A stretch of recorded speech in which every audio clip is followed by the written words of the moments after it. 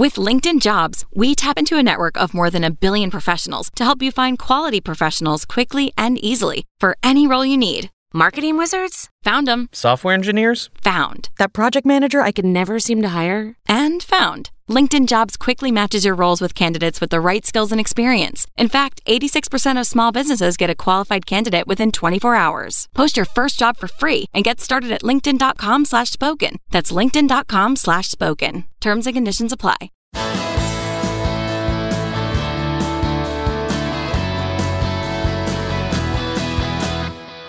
Welcome to the Bulwark Podcast. I'm Charlie Sykes. It is Thursday, 24 hours from now, maybe 12 hours from now.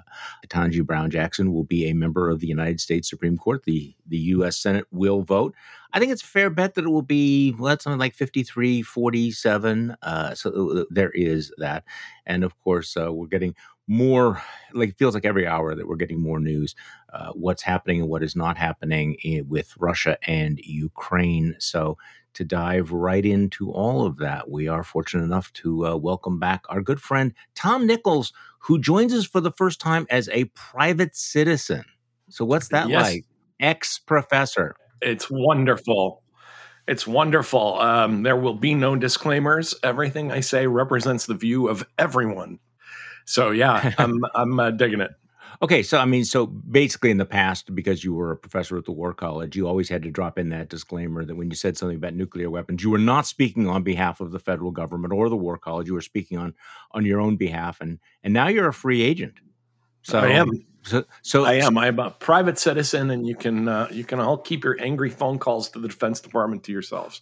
Okay, so let's start with a few sound bites from yesterday's House hearing. The House of Representatives voted on near party line vote. I think everybody, no one was surprised by this, to make a criminal contempt referral to the Justice Department for Dan Scavino and Peter Navarro. Dan Scavino being Donald Trump's, one of his social media guys, sort of a taxpayer-funded troll.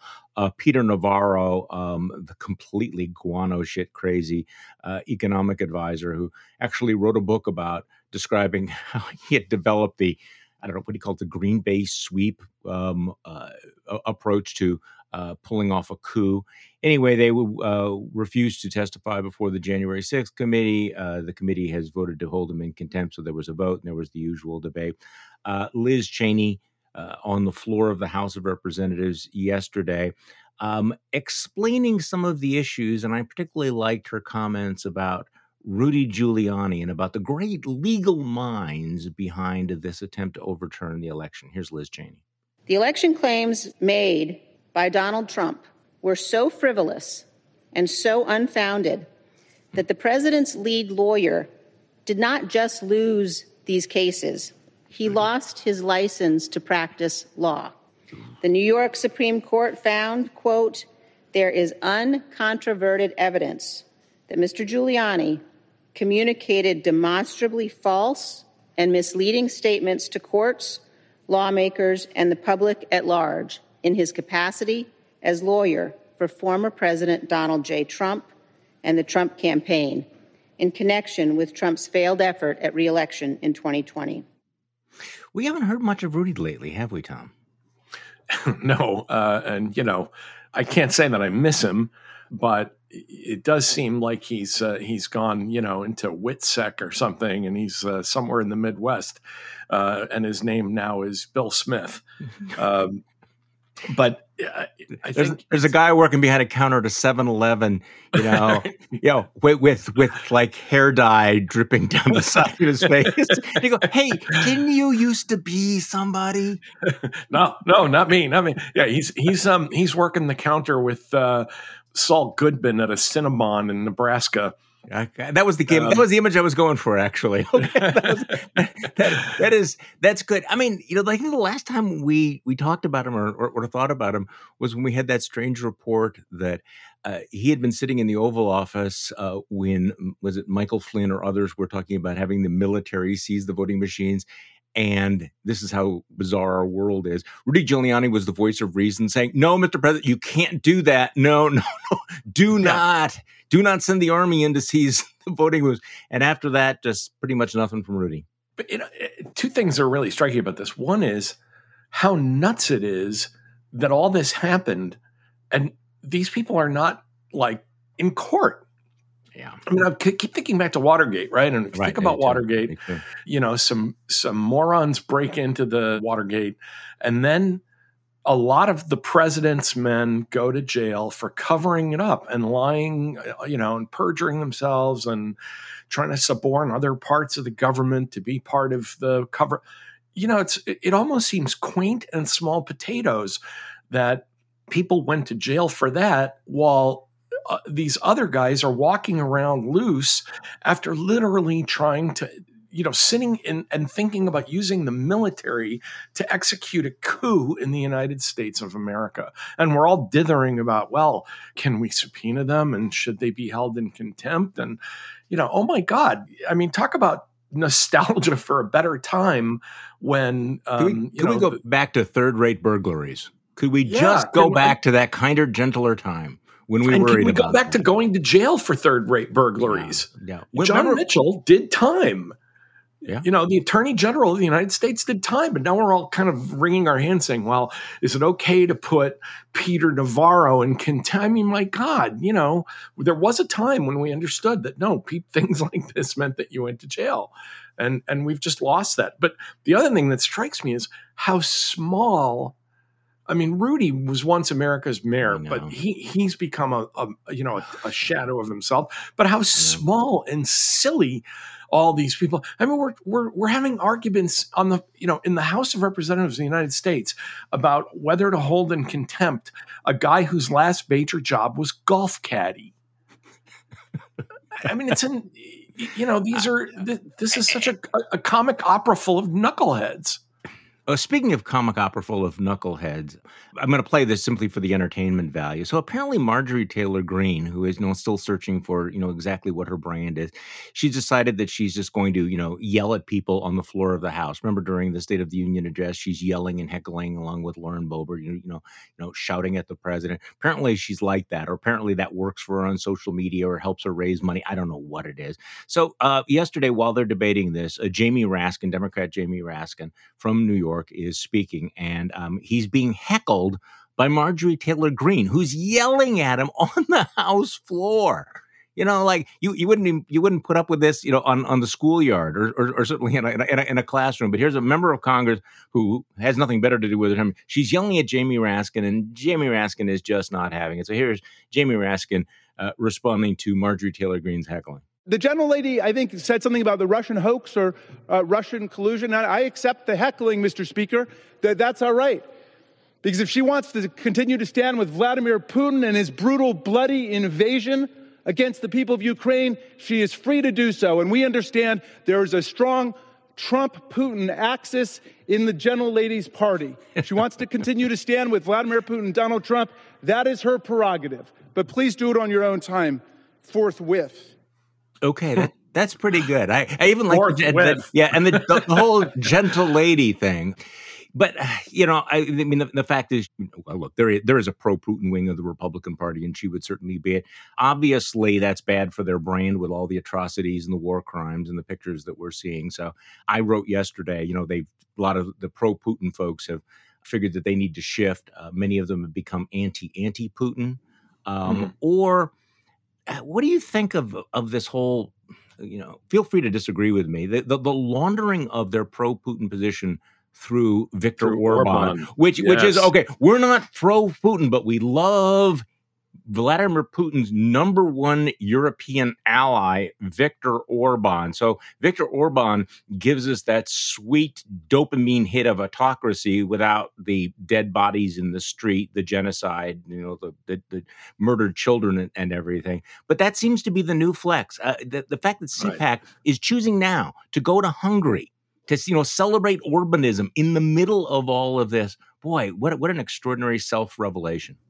Yeah, that's be like the Democrats holding their convention in, Sandinista, Managua or something. Yeah. I mean, but one thing that struck me, just to go back to Marjorie Taylor Greene for a minute, and one of the problems the Republican Party has, my kind of gut feeling about Marjorie Taylor Greene. She's just basically an unstable person. I like Peter Wehner's phrase that he used about Trump and people like that, emotionally disordered in some way. Yeah. And so even if you can sort of wave away Greene and say, look, this is a person with a lot of, clearly with a lot of emotional baggage and a lot of problems, the other Republicans refuse to distinguish themselves as different from her.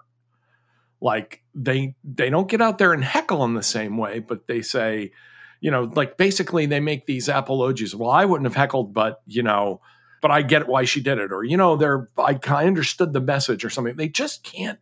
The crazy wing of the GOP is the GOP, in part because the people who are genuinely kind of probably appalled and mostly sane, simply step back and say, I can't criticize her because there are enough people who like people like her in my primary pool that I just can't afford to do it. And so the party by default becomes the party of people like Greene, because other Republicans, that would have been a great moment for another Republican to stand up and say, you're out of order here. You don't speak. What you're doing is wrong. Sit down.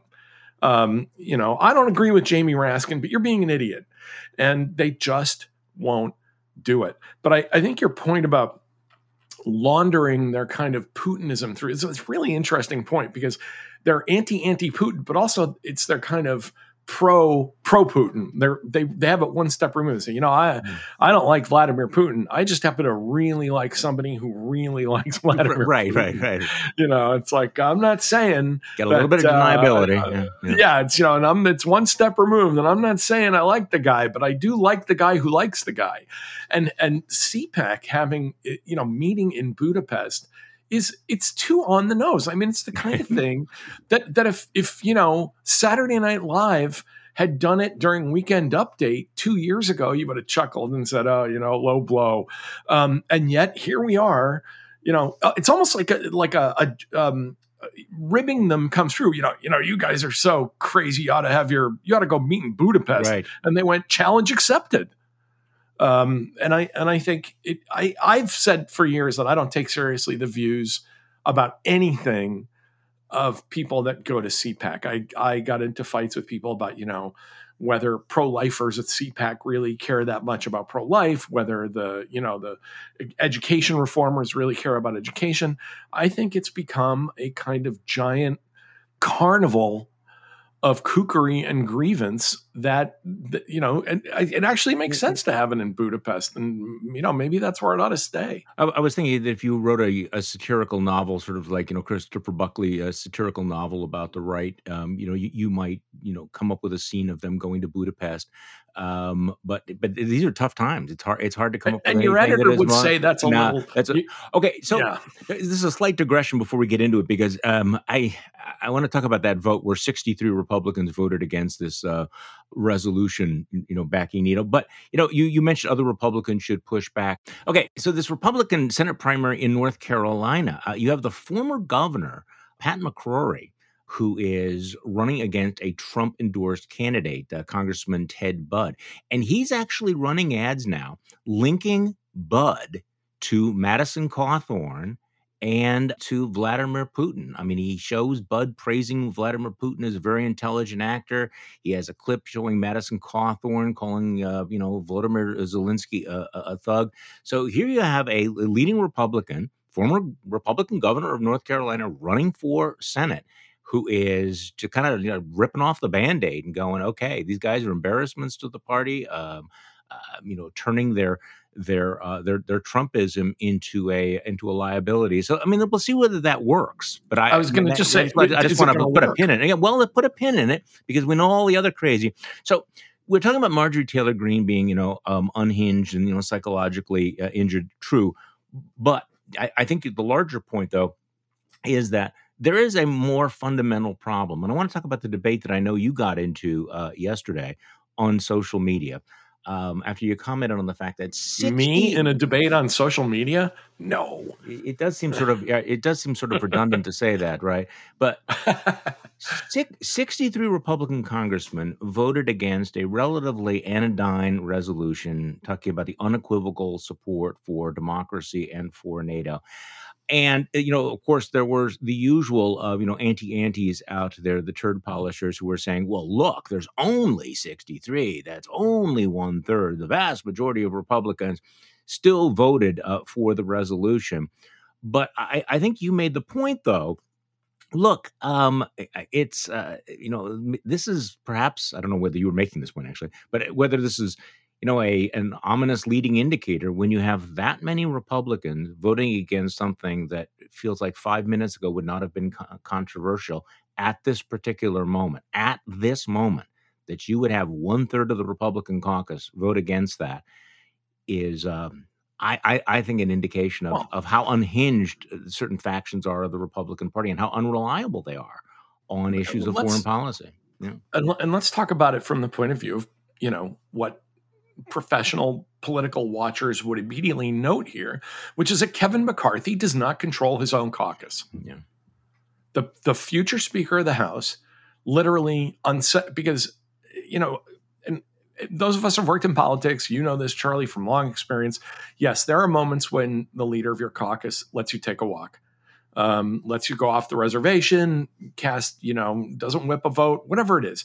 On this, the idea that you would have this embarrassment where 1/3 of your caucus draws attention to your party as basically being anti-NATO during a war crime-filled Russian rampage in the middle of Europe tells you that on even something, and I think your word's exactly right, anodyne, something as anodyne as a, hey, yay, NATO, it's good that we have NATO, that you can't get your caucus to, 100 or 99.9% that you give the couple of freaks and geeks, they're out because you can't ever control them, and hopefully they will be primaried or sent home.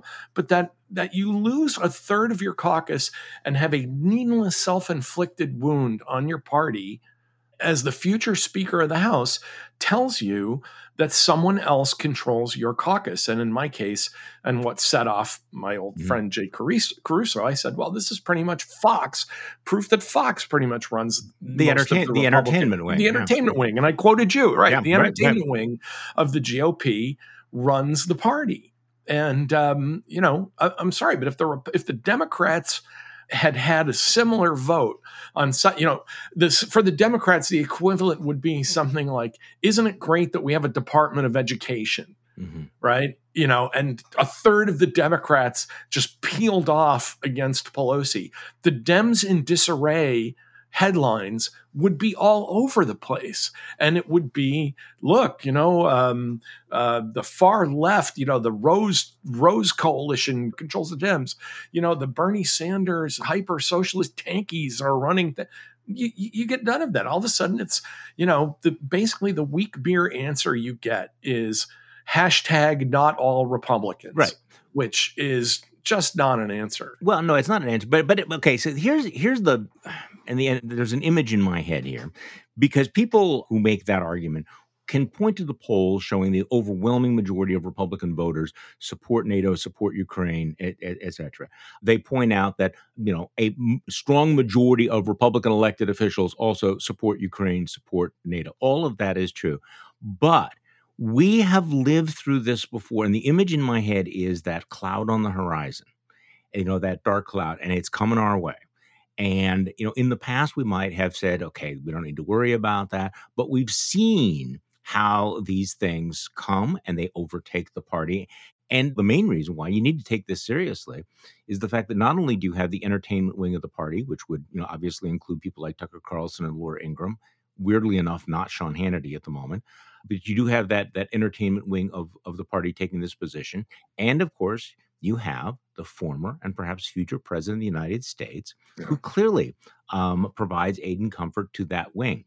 Which faction of the Republican Party is Donald Trump most likely to ally himself with? And we know the answer to that. So by definition, we know that we need to take it seriously. And also based on past practice, we've seen how the fringe becomes the mainstream. We've seen how the unthinkable becomes the thinkable, and then becomes the orthodoxy, and then becomes the absolute litmus test.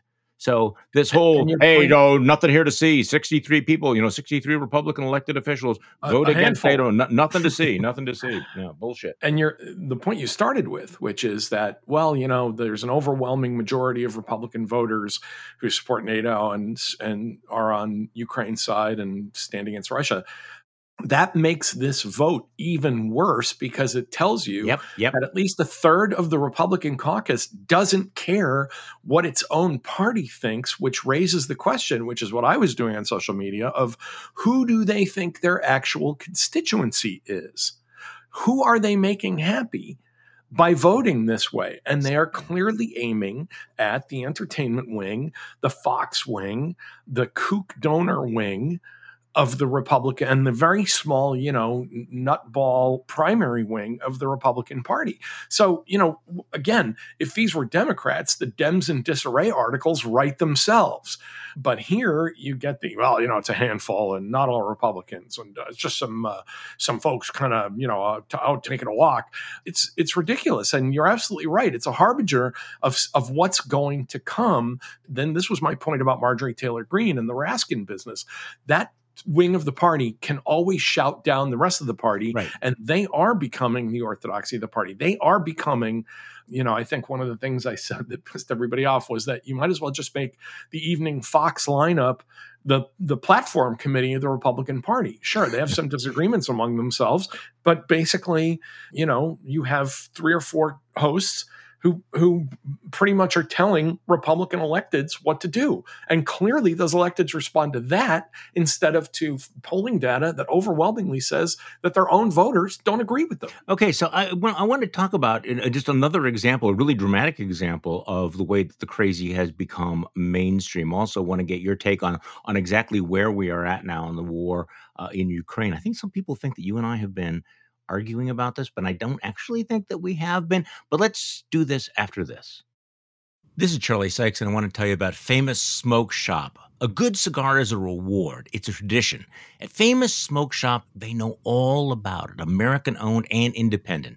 Famous Smoke is your neighborhood cigar shop, no matter where your neighborhood is. As a matter of fact, Famous Smoke Shop was recently named the best place to buy cigars online by both Cool Material and Cigar World. Now in their 83rd year, Famous Smoke continues to offer the authentic cigar shop experience. Decades worth of cigar knowledge, a huge selection of premium cigars, and low prices that every cigar enthusiast will love. Famous Smoke Shop offers a huge selection of over 1,000 brands to choose from. You'll find incredible deals on everyday cigars and highly rated classics, including Romeo, Monte Cristo, Acid, Macanudo, Oliva, and Fuente. Plus, every purchase is backed by their 30-day Famous Freshness Guarantee. So, if you want your cigars fresh and delivered fast, it has to be Famous Smoke Shop. I have to tell you, my wife and I had something that we wanted to celebrate the other night, and it seemed perfect to break out some of the cigars. I love the Macanudos, and we went out to the back porch, and I thoroughly enjoyed it. There's just sort of nothing like a cigar at the end of the day to celebrate some triumph, or to just celebrate life, to celebrate spring. So here's an exclusive offer for my listeners. To save $20 off your purchase of $100 or more, go to famous-smoke.com. That's famous-smoke.com and use code BULWARK at checkout to save $20 off your purchase of $100 or more. You'll get your favorite cigars delivered direct from their humidor to yours. That's promo code BULWARK for $20 off your purchase at famous-smoke.com. Great cigar deals only at famous-smoke.com. And remember to use promo code BULWARK. Okay, we are back with Tom Nichols. Okay, we're going to get to Ukraine in a moment, but we're talking about how the crazy fringes become the mainstream. I think the most dramatic example of that right now, playing out in real time, is the way that the QAnon obsession with child sex rings and pedophiles and groomers has now become kind of the go-to line for elected Republicans. I mean, the whole Ted Cruz soft on pedophile line on KBJ, or the fact that the Christopher Rufos of the world have aligned themselves with alt-right fringe figures to attack Disney and suggest that anyone who opposes anti-gay legislation is a groomer, is a pretty good indication of stuff that was sort of simmering out there in the far edges of the fever swamp. And it's everywhere right now. It's coming out of Ron DeSantis's office. It's coming out of Republicans in the Senate. And you're seeing this on social media. A really extraordinary moment. So your thoughts on this whole flex where anyone who disagrees with you must be pro-pedophile or a groomer? Well, I'll just put in a plug for the last book I wrote, which, kind of predicted this craziness spreading, because again, why is this happening at all? It makes life interesting. We have this vast bored middle class who just, for whom trying to figure out local bond issues or tax rates or the things we used to vote on back when we were a not, psychotic country, is too boring. And so this is like the new hobby that people with too much time on their hands have descended into. And what the Republicans have figured out is there's a huge pool of votes to be harvested from that. That you can't get people all excited. I mean, it's almost like you can't get them excited even about the old red meat stuff of gay rights and abortion and all that stuff. Now you have to kind of pump it up to you've got to turn that up to 11 and push it to pedophilia and groomers and Disney. I mean, it's almost like the satanic panic of the 1980s. You remember that? Oh yeah. This giant freak out the nation had, that daycare centers were actually, and really what it was a psychological breakdown in America about people feeling guilty about sending their kids to daycare while they went to work.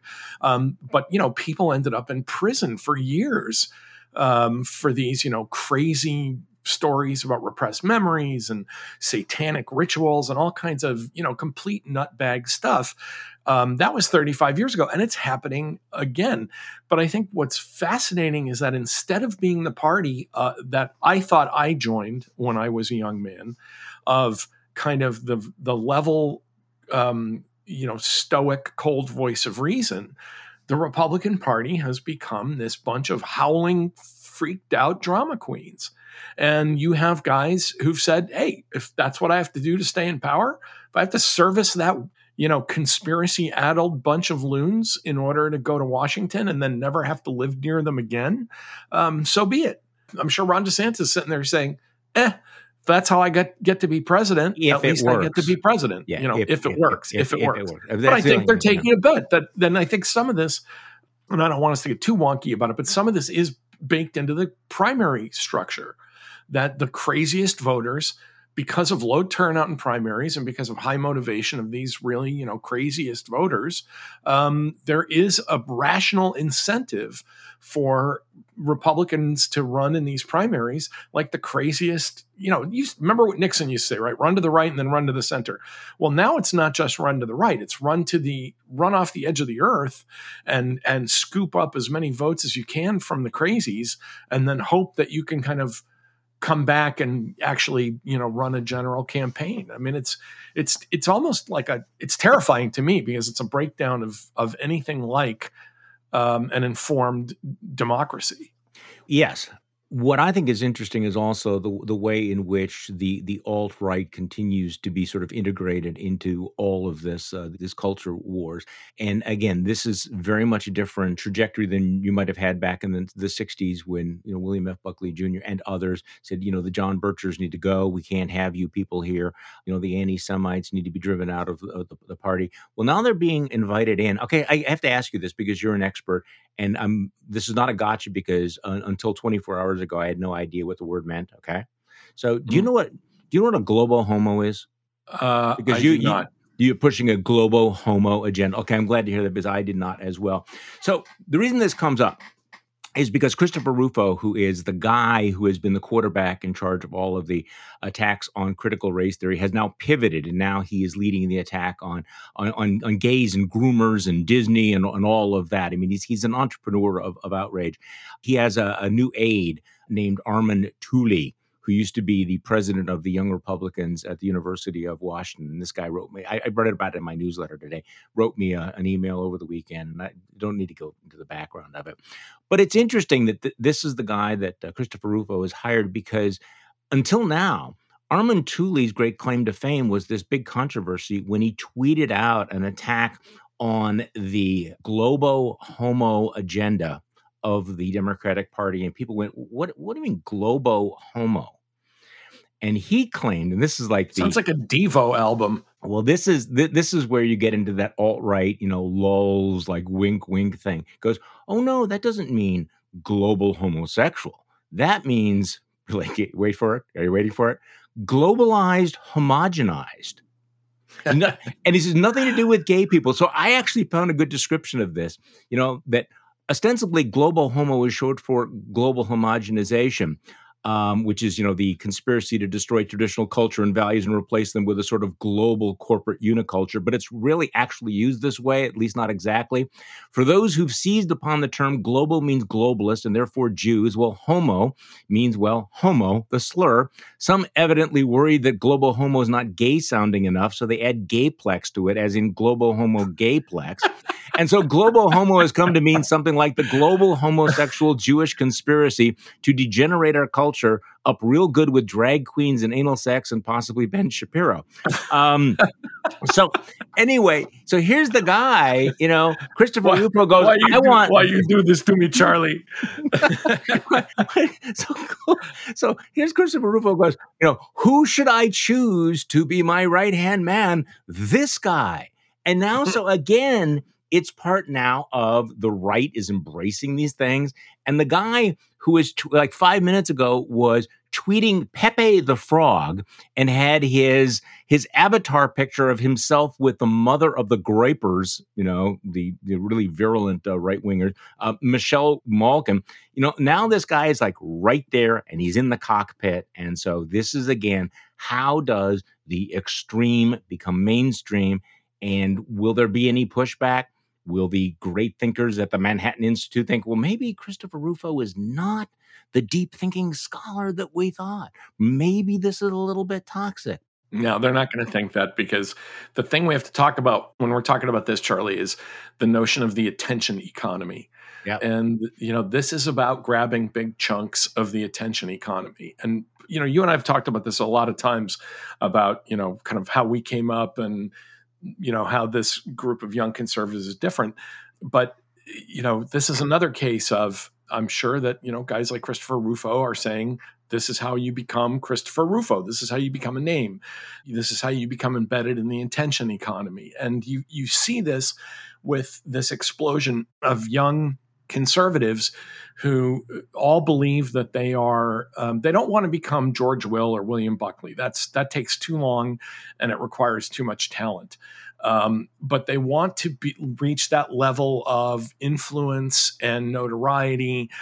They're almost like they want to be less toxic versions of Milo Yiannopoulos, where suddenly they're everywhere, they're ubiquitous, they're having the time of their lives, they're getting big book deals, except without the big implosion that comes after it. And I which think, included, by the way, support for pedophilia. I'm going to point that out, but I think a lot of them have simply decided, and this is their link to the Republicans, if these are the things I have to say in order to remain in the public sphere and have a big voice in the public square, then I'm just going to say crazy shit. That's what I'm going to do.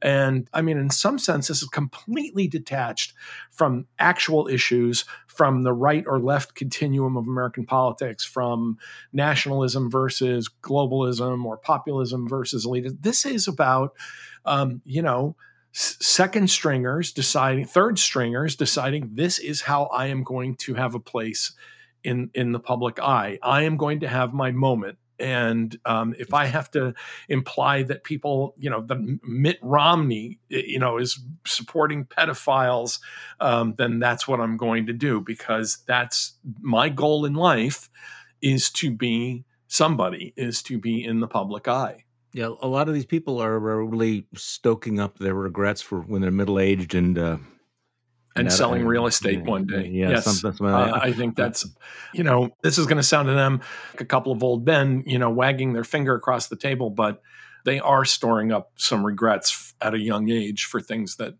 I think they're going to wish that they had been more circumspect about. I think so. Okay, so let's talk about the big story. I know you've written very, very extensively about it. And I preview this as saying that I think that some people on social media think that you and I were having an argument about it, and I really don't think so. I think that during something like this, there's a push and a pull. And I have been among those saying we need to do more. We need to do everything we can short of starting a nuclear war. You, of course, have been, pushing back against the people who have been saying we need a no-fly zone and everything. So I don't think that there's a fundamental difference there. I think both those points of view are necessary. I think it's kind of the, thesis and antithesis, yin and yang. But give me your sense of where we are at right now, knowing that I'm going to come back and ask the question, are we doing enough? So what is the state of this war right now as you see it? Well, let me just fire back at the people who keep trying to drag people like you and me into fights. Yeah. Because that's not helpful.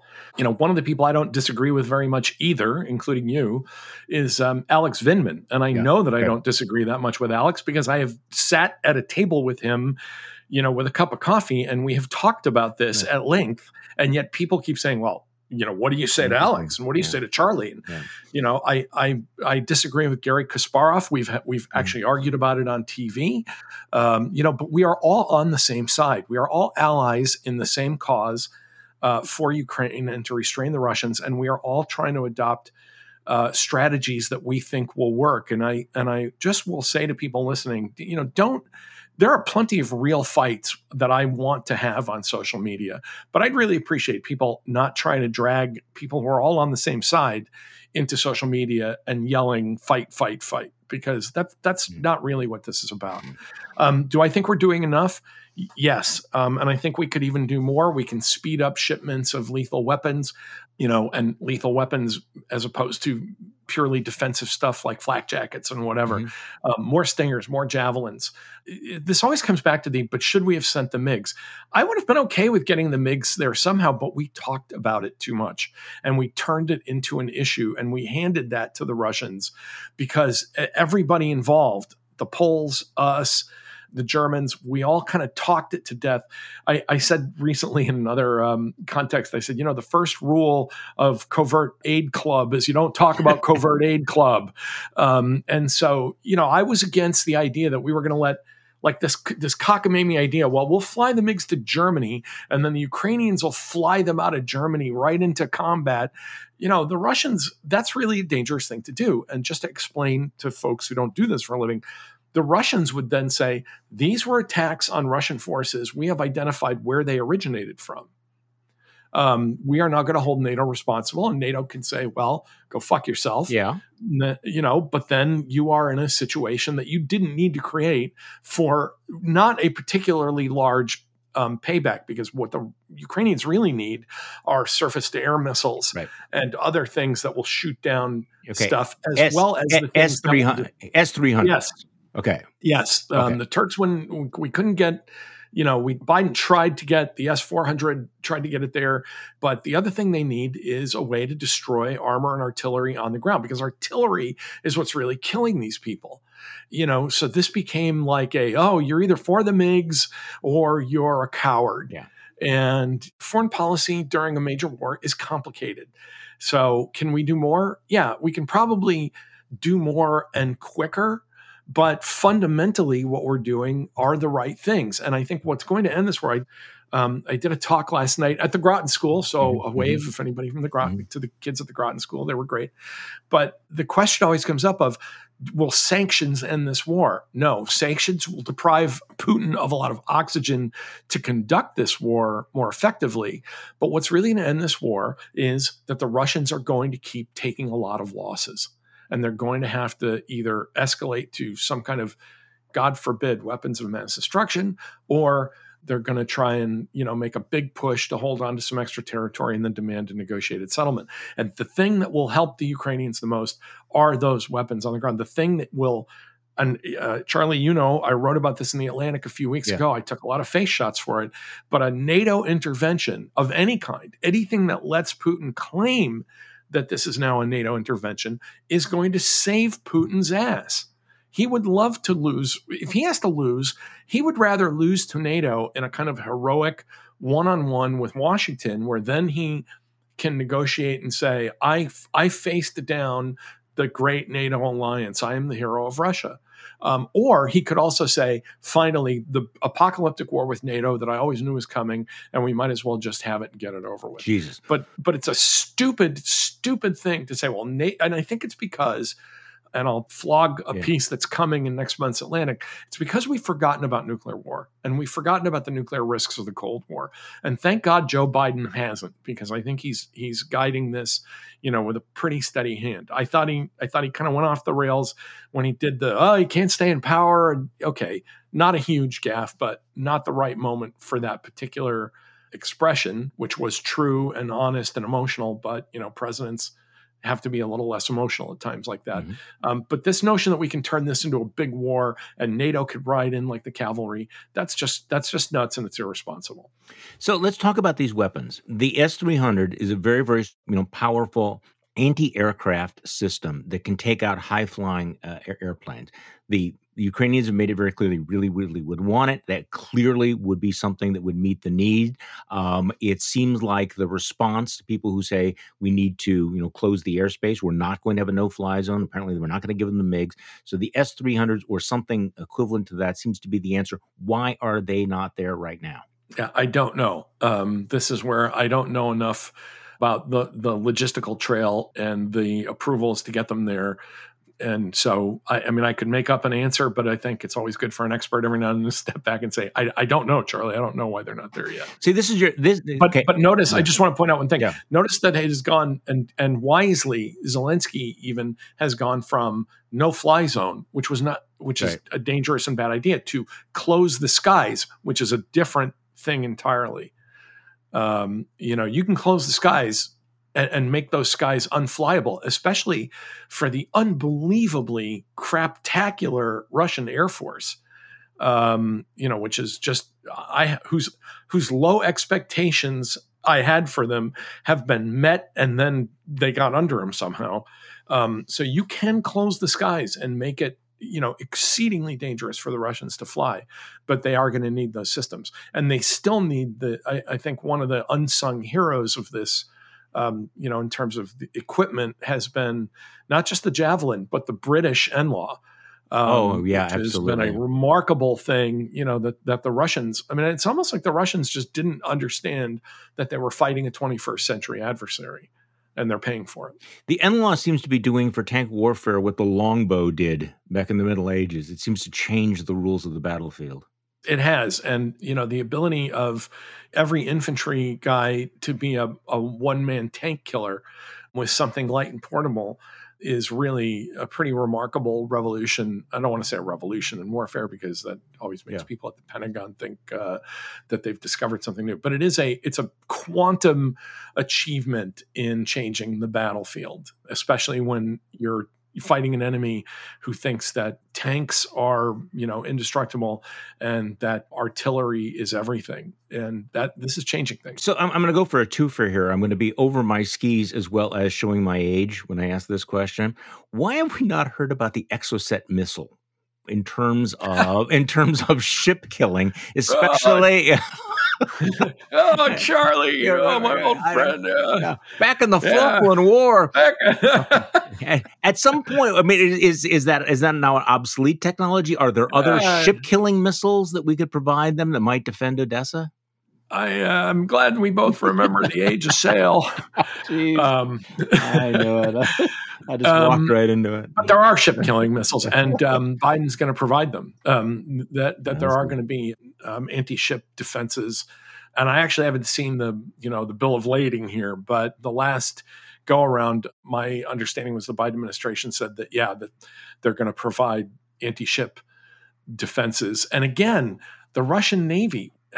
I don't want to speak directly to the enemy and give them advice, but dudes, when you pull a ship into an enemy harbor that you don't control, the ship's going to get blown up.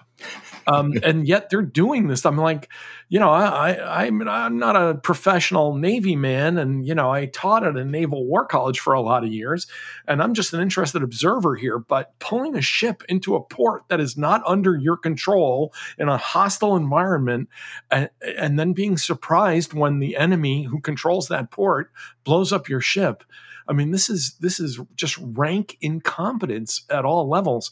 And I think when the Ukrainians are even better armed for those kinds of moments, it's even going to get worse. And there is one danger I want to add to this, that the danger that the Russians are going to do something really off the hook actually increases with the more poorly they're doing on the battlefield. So we need to brace ourselves for that, because they are losing on the battlefield, and they're taking remarkable levels of casualties and equipment losses. And I'm not sure Putin, Admiral Kirby the other day kind of trolled Putin about this, where he's like, I'm not sure that President Putin really is getting, the truth from his own guys, which to an intelligence officer is a grave insult. But he may not be. And I'll be curious to see when somebody finally comes in with the butcher's bill and says, this many tanks, this many KIA, this many WIA, this many airplanes lost, this many ships sunk, that he's going to want to change the dynamic out there. By doing what? What are you most concerned about? I mean, are we talking? We're talking about chemical weapons, tactical nuclear weapons. What are you most concerned about? What is the most likely bad outcome? I did warn early on that he would start committing war crimes and atrocities to try to draw the foul, to intimidate the Ukrainians, maybe to provoke NATO. So the war crimes, I figured, would be the go-to move, and that's turned out to happen. I wonder if the chemical provocation got short-sheeted by the Biden administration and the Europeans, who I think have been really great on this, by the way, by revealing intelligence, saying a chemical attack's coming, it's going to happen, brace yourself for it. And then Putin goes, well, shit, now there goes a lot of our preparation for a false flag event. A tactical nuclear weapon, I'm sure Putin has thought about it, because he's that kind of guy. If there is going to be one, because this is what made me think of it when you talked about the Black Sea, use of a nuclear weapon at sea makes a lot of sense in that sense. I mean, insofar as anything makes sense. What would the target be? Well, it could be outside of a Ukrainian port, but far enough at sea so that it's not actually landing on land and creating a lot of radiation. So pretty much like a demonstration, just like I'm going to show I'm prepared to do it. Don't push me any further. Okay. And yet I've done it in a place where no actual territory has had, that it's within sight. It hurts a lot of people. It might take out some ships. It does some damage, but the actual, target location is just a grid out on the water somewhere. Yeah. I'm hoping that he's not that stupid and crazy. And I'm hoping as well that there are people, even in a Kremlin as tightly controlled by him, that are saying, look, Mr. President, I'm your guy, and I've been with you all along, but you need to take a nap and think about this one, before we're going to go down this road. I suspect rather what you're going to get, and I think that's a very low probability event. So let me just say that before anybody panics out there. Mm-hmm. But my expectation is that the butchery, I mean, if he really has decided I can't leave this war without Mariupol, then he's going to flat. I mean, it's already 90% destroyed. If he has to control that by reducing it to dust, then he certainly will do it. And again, we need to be braced for it, because I think he actually knows that atrocities get this coverage, and he's trying to shake the Ukrainians and shake the West. There's one other thing I want to, and then I'll stop. That doesn't seem to be working. Yeah. No, it's not working. No. The other thing, though, is, and a friend of mine who's got some pretty deep Russian knowledge and whose views on this I respect, he pointed out to me the people in Bucha, for example, the Russians may have been massacring them not because they were defiant Ukrainians, but because they were Russian speakers, and that the Russians said, "You traitors did not welcome us as liberators, and here's what we do to traitors." And that's a warning to the people in the Russian-speaking areas they already controlled, as well, to let the story get out to to people inside Russia that this is how anything but absolute support will be dealt with. Okay, this leads me to my final question. I promise, because you're a Russian speaker and you actually are an expert in many things Russian. There have been a lot of polls out showing that Putin has overwhelming support for this war. How reliable, how credible are public opinion polls taken in Russia right now with this atmosphere, where the question seems to be, and I saw somebody on Twitter making this point, people saying, do you support the war, or are you willing to say something that might get you 15 years in jail? What is your sense of this? Because this seems to be shaping a lot of conventional wisdom and reactions that the Russian people are solidly behind this. But I don't know. I'm trying to imagine a free, fair, secure poll being conducted in this current environment. What do you think? Well, there's a few ways to peel that onion. One is, polls in Russia are, lol, as the kids would say, LOL. Yeah. But on the other hand, there are kind of guerrilla pollsters who have managed to do polls even during, under Putin, who are still finding that, the polls may not be accurate, but the sense they're conveying is accurate, that people are rallying behind Putin here because propaganda is effective. But I will add that you have to look at those polls through a generational lens. Older people are solidly behind Putin because they've always been behind Putin. These are the guys that are now, sad to say, my age, 60-ish, people over 50 anyway, who are, pretty pissed about the fall of the Soviet Union, and they're totally believing the propaganda they're getting on Russian television, which is crazy, by the way. Julia Davis, one of our friends on Twitter there who spends her day watching Russian television, she's pointing out that the hosts on Russian TV are yelling at pro-Putin guests for not being harsh enough. Yeah. So you've got that dynamic happening on Russian TV. And for those older Russians, that is their world. They're like the Fox viewers of Russia. They don't know anything else but what they're seeing there. Younger people who are not going to answer questions from scary strangers and who do know how to get on the internet and do know how to get the news, that's a completely different thing. So I'm guessing that you would see a gigantic generational split as well as an urban-rural split. Where Putin lives in Moscow, there is not going to be a lot of support for this war. But when you get out to the what the Russians call the Glubinka, the boonies, they're very pro-Putin because they're all miserable and poor and they blame the West instead of the guy that's been running their lives for 22 years. And so I guess what I'm saying is you can't look at a figure like 70% and say, wow, 3/4 of the Russian people are in favor of this. What you have is big support in the boondocks, big support among the old people. Basically, the past support the people that represent the Russian past support Putin. The people that would have represented the Russian future, who are now leaving in droves, are against the war.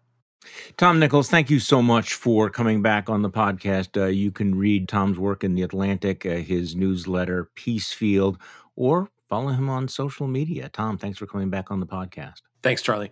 The Bulwark podcast is produced by Katie Cooper with audio production by Jonathan Siri. I'm Charlie Sykes. Thank you for listening to today's Bulwark podcast, and we'll be back tomorrow to do this all over again.